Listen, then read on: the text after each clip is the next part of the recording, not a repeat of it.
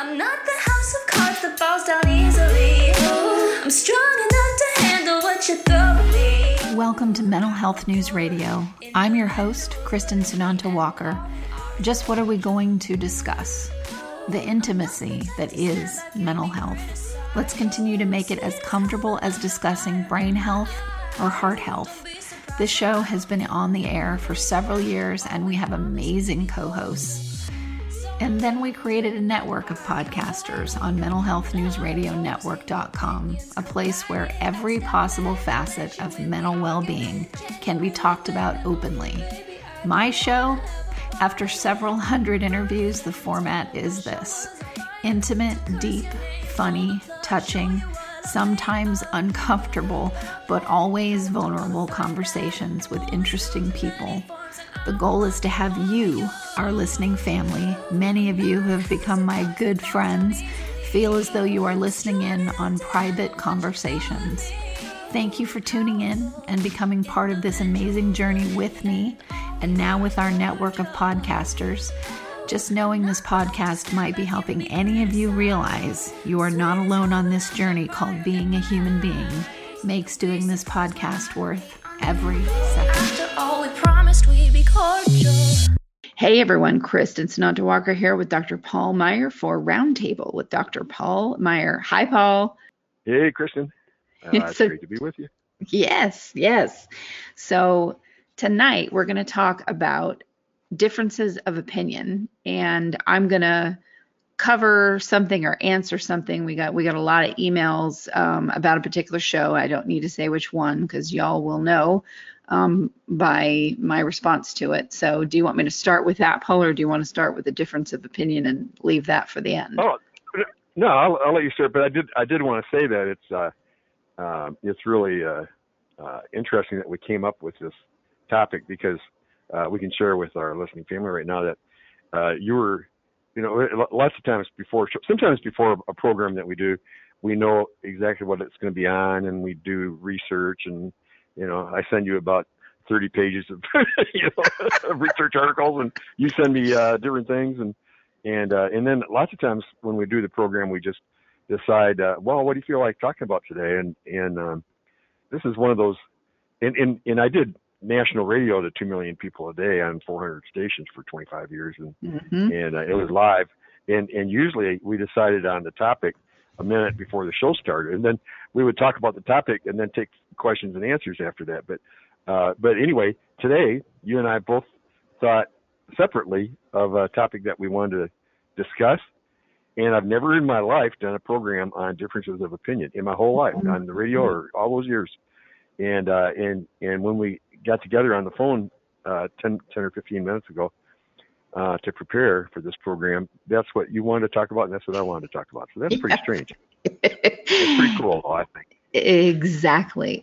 So I'll save my response to the emails that we got for the end. No, why don't you go ahead and do that? Okay. And I knew nothing about your reasons, so that was, okay, go ahead. Exactly. So, narcissism is obviously a hot topic. And I know my listeners, I really know who's listening. And I'd put the word fault in here if I was the old version of myself. And I would never say that about myself now. But I did a lot of shows while I was healing from being in relationships with the high-level people who have high levels of narcissism, and then people who would be classified as narcissistic personality disordered. So I have listeners that tune in to hear those shows, and they're at different stages of their healing process. And I remember every single one of those stages. So listeners, please hear me when I tell you, I absolutely remember being so triggered by everything.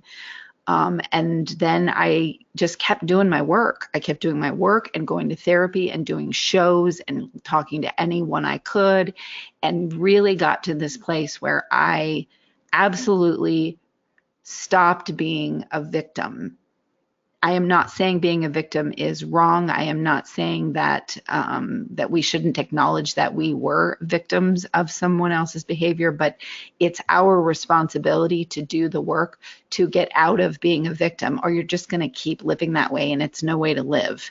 So one of the things that comes up when I do shows where I either have someone who's narcissistic on and they're saying I am and I'm, well, or I've been cured, but I still have some traits, whatever it is, I get a lot of emails from people upset saying I should have put a warning on that show. That person is awful, because you're in that stage of if the narcissist is anywhere near them in terms of a word, they're just bad, evil, awful people that need to be thrown away. And I remember being in that stage too. And that is just not the case. And that very attitude or belief system is the one that keeps you in the stage of being a victim of other people's behavior. And that's the very thing that you have to work really hard at getting past. Does that make sense, Paul? Yeah. And, I mean, nobody can say I used to be a narcissist and now I'm not one, because all of us are, none of us are perfect. So Right. all of us have a degree. Every time we do anything selfish, it's a narcissistic behavior. But there are, in being a psychiatrist for 42 years, the vast majority of people with a narcissistic personality disorder, the vast majority of them never overcome it. And I told one of my patients today who is in an abusive relationship with a narcissist who even tried to kill her.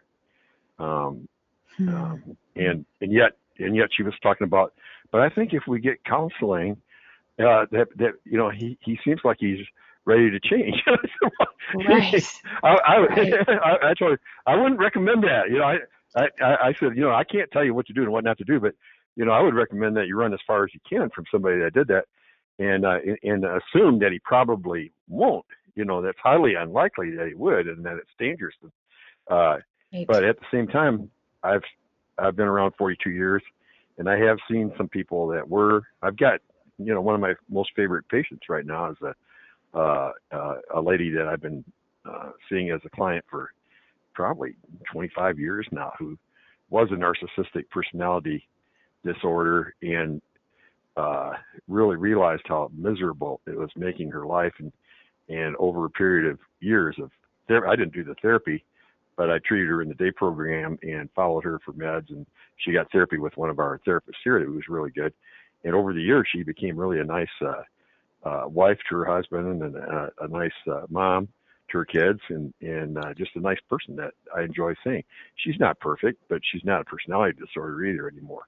So sometimes it happens, but it's best to assume that it won't. But some people are bothered to even hear that occasionally, people do overcome it.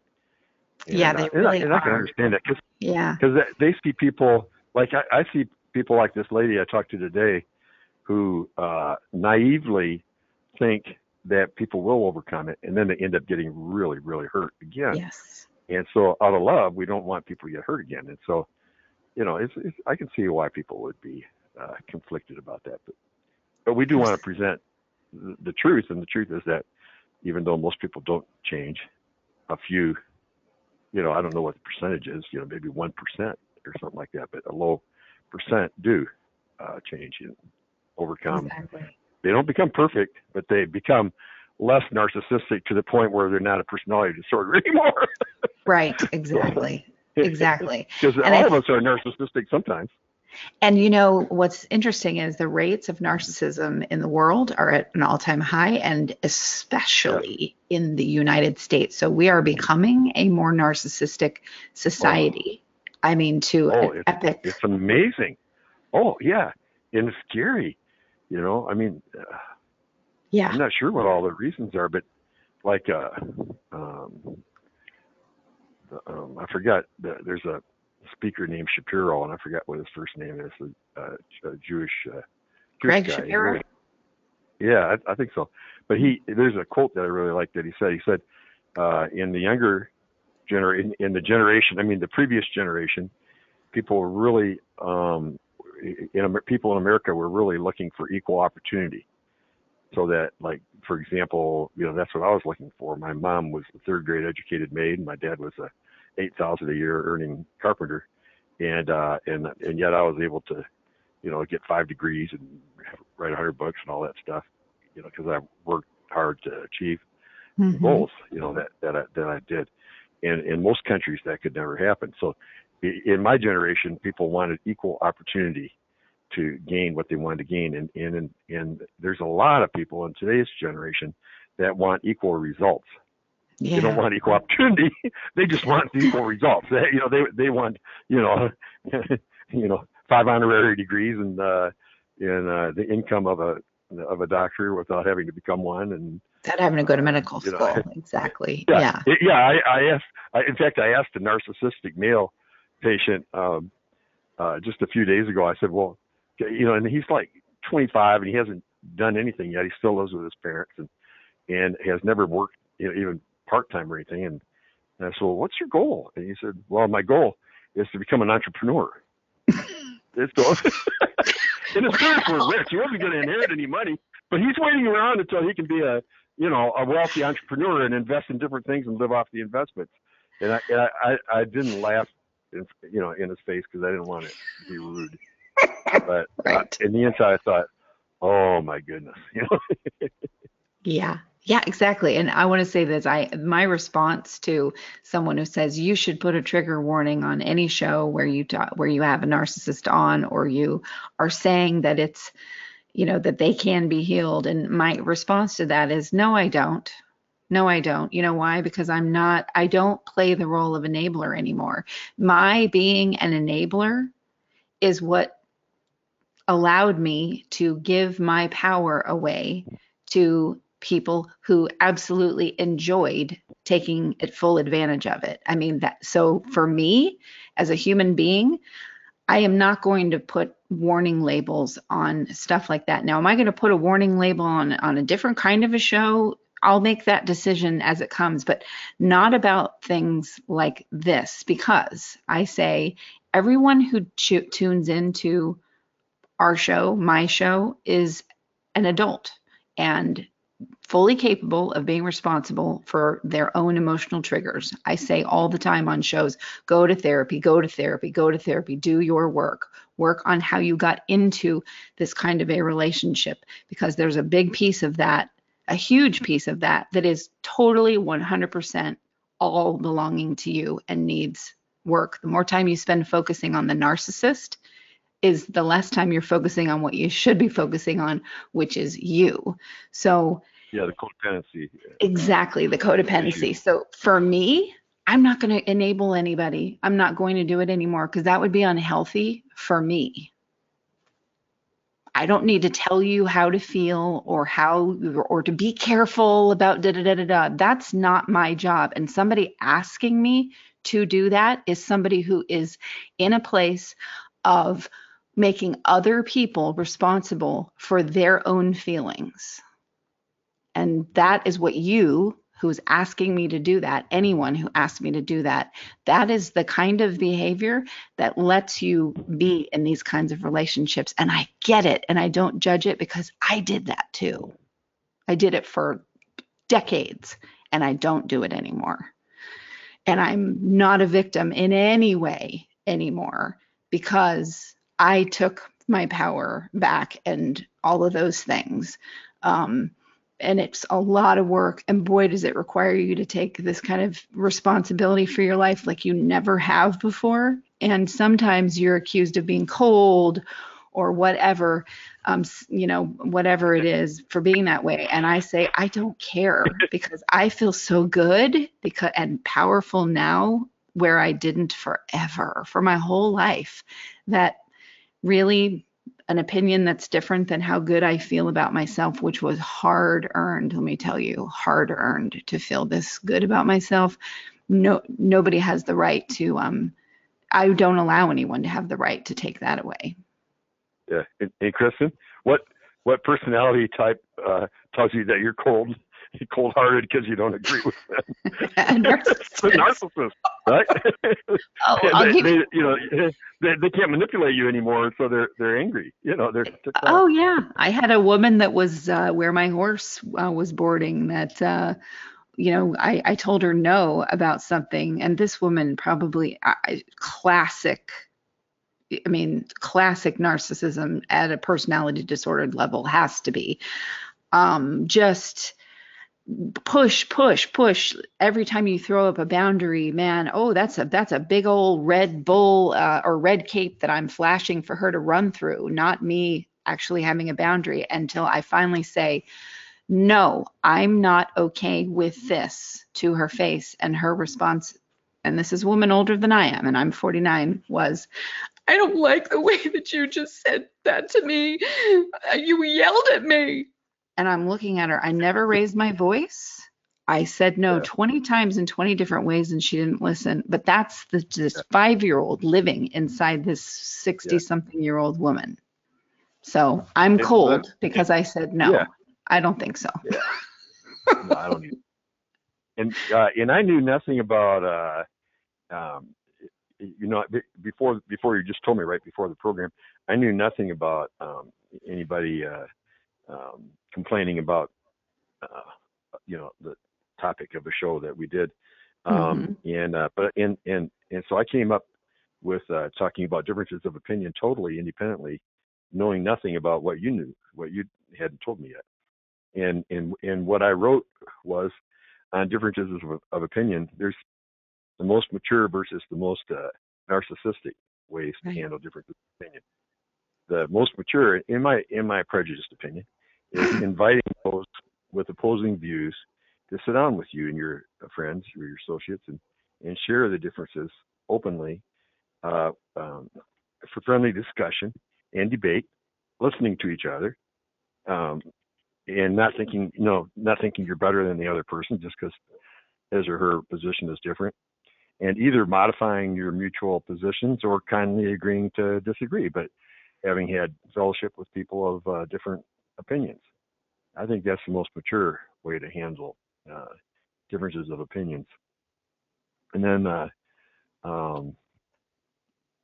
unless they're, Satan worshipers that want to go kill people and stuff, Right. We have to draw a boundary somewhere. Right. Well, exactly. Reasonable differences of opinion.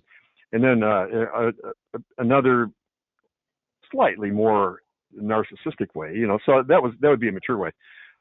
Another way to handle it that wouldn't be that bad or that good. It's just not having any interest in listening to the opinions of others. That's not real good because it's good to have some interest in the opinion of others. So I guess that would be a little bit narcissistic to say, I don't want to hear anybody else's opinion.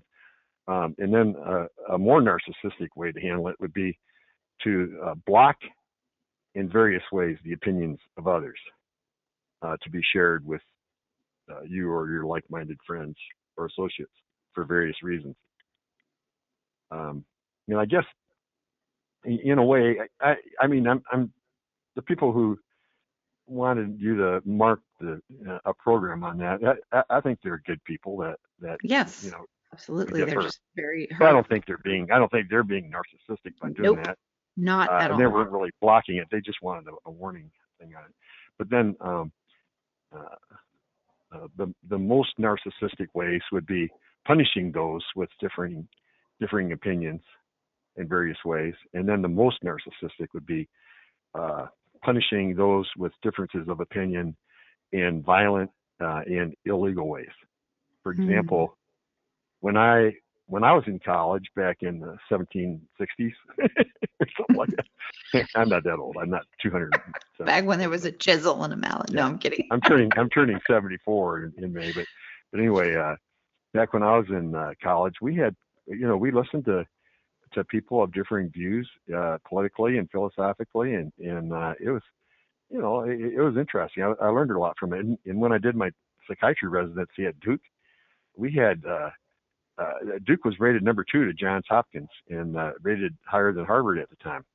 And we had a student-teacher ratio of 2 teachers per student, believe it or not. And so when I would counsel a patient, there'd be 2 profs behind a two-way mirror where they could see us, but we couldn't see them, that had opposing views that would listen to the way we counseled them, that client, and then they would try to correct us and disagree with each other on how to correct us, for the way we did it. But it was really done in a way. I mean, they were friendly profs, with each other. And it was really, it could be a little confusing at times, but it was really helpful to me and to listen to different opinions. But now, you could go to some of the schools that were the most open-minded, 30 or 40 years ago, when I was younger, or like Berkeley and some of those, where if somebody with an opposing view you bring in somebody with a conservative point of view. And like I said, there's very nice, mature conservatives and very nice, mature liberals, and very narcissistic conservatives and very narcissistic liberals. So I'm not promoting one view over another. But right now, you see most of when you see people doing this, beating up those with differences of opinion, and it's mostly, it seems like it's mostly the schools where they have a very liberal view and will actually just, there'll be fires and cars getting burned and all sorts of things if somebody with a conservative view comes to be heard. And well, that's extreme narcissism in the people that would do that. And there's various also times there have been people that did that were narcissistic conservatives that did that to liberals too. I was going to say, there are also the things that go on that don't get talked about and get pushed under the rug because some conservative schools are very wealthy, and so they have the money to hide all the horrible stuff that they're doing. In the scenes. Right. So it's on both sides, and so that difference of opinion. I thought this was really great. The whole the stuff that Oprah's doing now, as much as she can, around being a special journalist or whatever it's called, reporter on 60 Minutes. She does special shows where she did one where they talked about politics, and then she did another one where they talked about trauma. And I thought it was really interesting to hear her saying, well, we do the episodes, and then we all sit down together and we watch them and we critique. And sometimes they're like, oh, well, don't say Oprah did anything wrong because it's Oprah. And she's like, no, I need to hear the truth. If something doesn't work, who cares if I'm Oprah? Let's tweak that. Let's do it differently. That is a healthy way to be. And I know Oprah. Yes, you do. She featured a couple of my books, and she's so sweet. After the one of the programs was over, I was out already in the limo that she provided, and probably owned, going to the hotel that she owned, in Chicago, and she came herself out to the limo and knocked on my window and asked me if I'd come back in. I said sure, and she said one of the ladies that was on the program with us was crying and feeling really sad, because she had talked about her child who had, her adult child who had been just really bad, and so I did it, and I came in, and I thought that was really sweet for her to come out in person to ask me if I'd come back in and comfort somebody, and I think Oprah's that kind of wonderful, sweet person. Because I think it took that kind of person to do that. So I'm not surprised. I think she's the type that would want, if you disagreed with her, to go ahead and disagree with her even on her own program. She wouldn't care. Absolutely. Yeah. I mean, and some things I think sometimes when you've been through so much trauma and you are just emotionally inflamed is what I call it. You can be you're completely emotionally inflamed. You've been abused for so long, and it's a part of your makeup at this point. It's a part of the neural pathways in your brain, and to unpack that and unwind it and do EMDR or go to a program like the Catalyst program and keep going and trying new things and whatever to work through that. There are times on that journey where you can't hear anything negative about yourself. And it isn't because you're this narcissist who is so full of themselves that they can't hear anything negative. It's because you are so beating yourself up inside of your own head and thinking that you're horrible and have a whole bunch of people in your life always telling you that you're horrible because that's what you think you deserve, is having those kinds of people in your life, that you can't hear one more negative thing. You just can't do it. And that can get mistaken for someone being extremely narcissistic when it's not. That is called someone who is in serious trauma. I know that because that was me for many, many, many years. But now I can hear, Kristen, you really need to think about doing this better, change the way you do your show, do shorter shows. Like you just told me, the other day we were talking, we're talking about doing a regular radio show together. And you said, why do we always do hour-long shows? Maybe we should do shorter shows. And I was like, yeah, I've been thinking about that. And yeah. And I'm totally okay with that. Whereas maybe a year ago, Paul, if you would have said that to me, I would have been like, Paul thinks that I'm doing it wrong. Yeah. I'm horrible. I'm embarrassed. I can't even, I mean, that's might have been where I was. I was telling you, this is just an idea I came up with about a week or so ago. I know you have ADD, but I've got ADHD. I think you're a little bit worse than yours. You're a little, you're a bit worse than mine. Might be worse than yours. Mine's really pretty severe. And so, and I don't sit down and listen to hour-long podcasts, but I would listen to one that's 20 to 30 minutes or something like that, because my attention span isn't long enough. And I was sharing with you this past week. I said, Kristen, do you think it'd be good for us sometimes to do not worry about the time? If it's 20 minutes, it's 20. If it's 30, it's 30. If it's 40, it's 40. And the podcasts don't have to be a magic number of minutes, do they? I mean, people, they don't necessarily expect it to be exactly 59 minutes and 32 seconds or anything like that. And so we chatted about it, and we decided, we would just do different lengths. Yeah, we'd change it up, and that's fine. And when people hunt for what topic they want to listen to 10 years from now, they can say, well, let's see, I think I'll listen to that 20-minute one on blah, blah, blah. Right, exactly. I just got into this habit of doing, what I did it because a therapy hour is a 50-minute hour, typically. So I just sort of modeled it after that, even though I'm not a therapist, but that's how much time I would spend with a therapist would be 50 minutes. So that's just my model. But there are other podcasters on the network that do, like Dr. Linda Martinez-Louis. She does 10-minute shows. I mean, everybody can do their own thing. But anyway, I did one that was like from 7 to 10 minutes for several years on a nationwide radio network. I do 8-minute segments on the YouTube America. They Skype me in. I'm on a cable news channel, and we do 8-minute segments on a topic. And I know that when I hear the music coming on, I need to wrap it up because they're going to commercial. So, and we're going to be doing shows together. 11. Oh, go ahead. Go ahead. Well, you and I are going to do shows together for a terrestrial radio station that are 11-minute segments. So we'll just figure it out. But anyway, keep going. I'm excited. We're going to be on all over New York and one or two other places, and maybe nationwide sometime soon. One more point I want to make on differences of opinion is when you're with people that you love, your mate, your best friend, people that you work with all the time that you really care about and enjoy, and you have differences of opinion, I would recommend that you not tell them, well, you should do this, or you shouldn't do that, because I think you're being narcissistic. It doesn't mean you're a personality disorder, but it's a narcissistic way of handling differences of opinion, and saying, I'm right, you're wrong. You shouldn't do this. You should do that, because you're being that person's parent. They don't need another parent. They need a friend. So a better way to handle that, a more mature way to handle that is if we have a difference of opinion, is to say, here's how I feel about that. Here's how I feel about what you just shared or what you just did.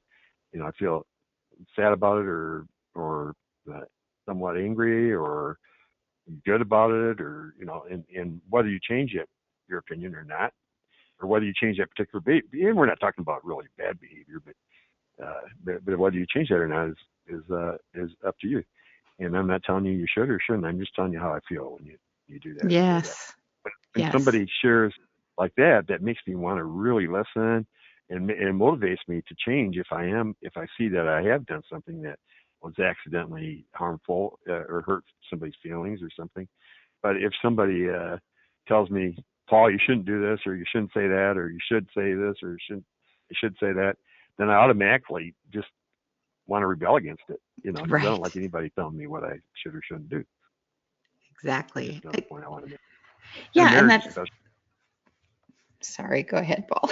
I was gonna say in a marriage, especially if like my wife likes me to get home by 6:30, and because I mean some nights we go out to eat, and some nights she cooks. If we both, and she used to work, and when she worked, then it wouldn't be her job to cook any more than it would be mine or anybody else's. We share that. But now that I'm working and she's not, then she cooks, and so she has supper ready about 6:30. So if I'm going to be if I have to be late, then I let her know that I'm going to be late. But if I came home an hour late and I didn't let her know, and her dinner was ready at 6:30 that she fixed for us, and then she'd be upset. But if she said, Paul, you should always call me when you're going to come home late, even though she's right, I would probably say, well, I had an emergency Right. here. I'd think of an excuse. You know what I mean?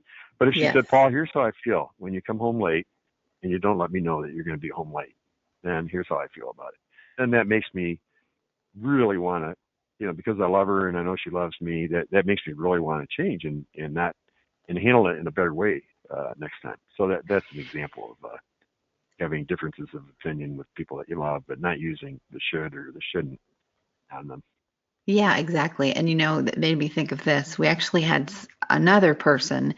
We had done a show and we had titled it "The 7 Most Narcissistic Traits" or something like that. It was titled that, and that was not what we talked about at all. What we really talked about, and I remember during the show, I was like, we've gone in some direction that is not what we said the title was. But then listen, listeners, I get so busy with running this company, with doing show after show after show after show, and we're still, we're walking into the 3rd year of this startup. I still do mega hands-on, like in the weeds work that I am just now starting to be able to hire people to help me, and it's fantastic. But I'm still, this is what I signed up for. This is what it takes to do a startup. I'm not complaining about it. I love what I do, but I could tell that we went off the rails on that show. But by the time it got back from editing and we posted it up, I had completely forgotten that because there are 8 million things that happened.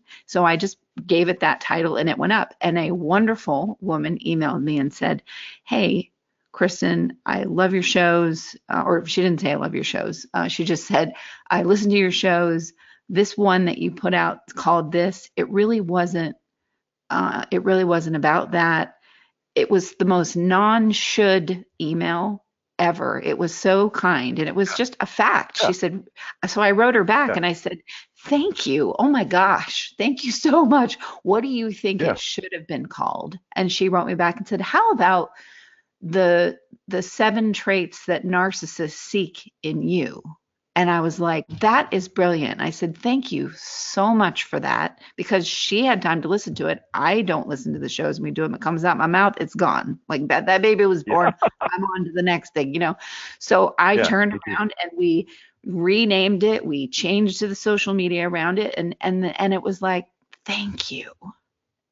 So there's a way of telling people things, like we're saying, that you don't agree with, that you have a difference of opinion with, where you are not shoulding on them, and people are going to receive it in, like what Paul is saying, in that loving, mature, whatever way. I'm much more mature in receiving information, and I appreciate the people who are very healthy and mature in the way they deliver a differing opinion to me.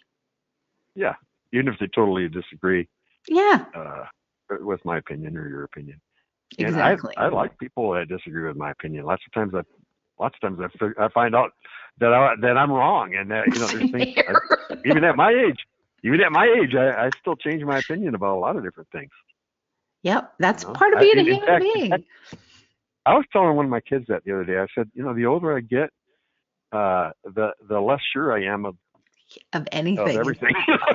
Isn't it? It's so funny how that happens. When I was 21, I knew all the answers. Now that I'm almost 74, I don't even know enough to ask good questions sometimes.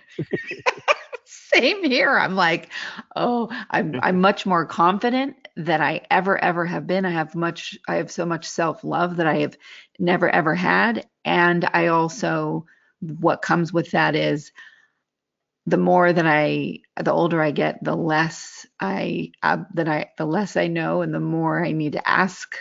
I don't need to ask other people's opinions in order to inform me, in order for me to have an opinion, which I did that for many years. No, that would be. Now I'm like, okay, I could look at that differently. Interesting. I just don't get so upset.